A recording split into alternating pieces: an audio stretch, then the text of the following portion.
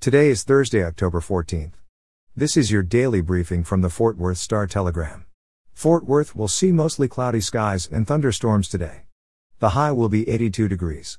Our top story today: the U.S. Department of Justice announced yesterday that it is formally conducting a statewide investigation into the Texas juvenile justice system after reports of violations to children's constitutional rights, including allegations of sexual and physical abuse, staff misconduct and excessive force.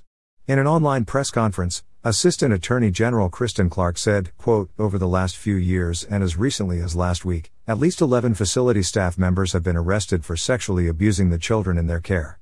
She continued, quote, "There are reports of other misconduct by staff members. For example, staff members have reportedly paid children with drugs and cash to assault other children.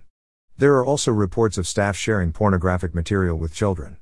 There are also reports of staff members' use of excessive force on children, including kicking, body slamming and choking children to the point of unconsciousness." Renee Ayes, a spokeswoman for Governor Greg Abbott, told the Associated Press that the state will cooperate with the federal investigation. In July, Abbott ordered a new investigation into the agency following reports of mistreatment by staff. The Department of Justice said it opened the investigation following an extensive review that included news reports, public information and reports from stakeholders and advocates. In education news, a student was found with a pellet gun yesterday at a Mansfield middle school, but no injuries were reported, according to a message the school sent to parents.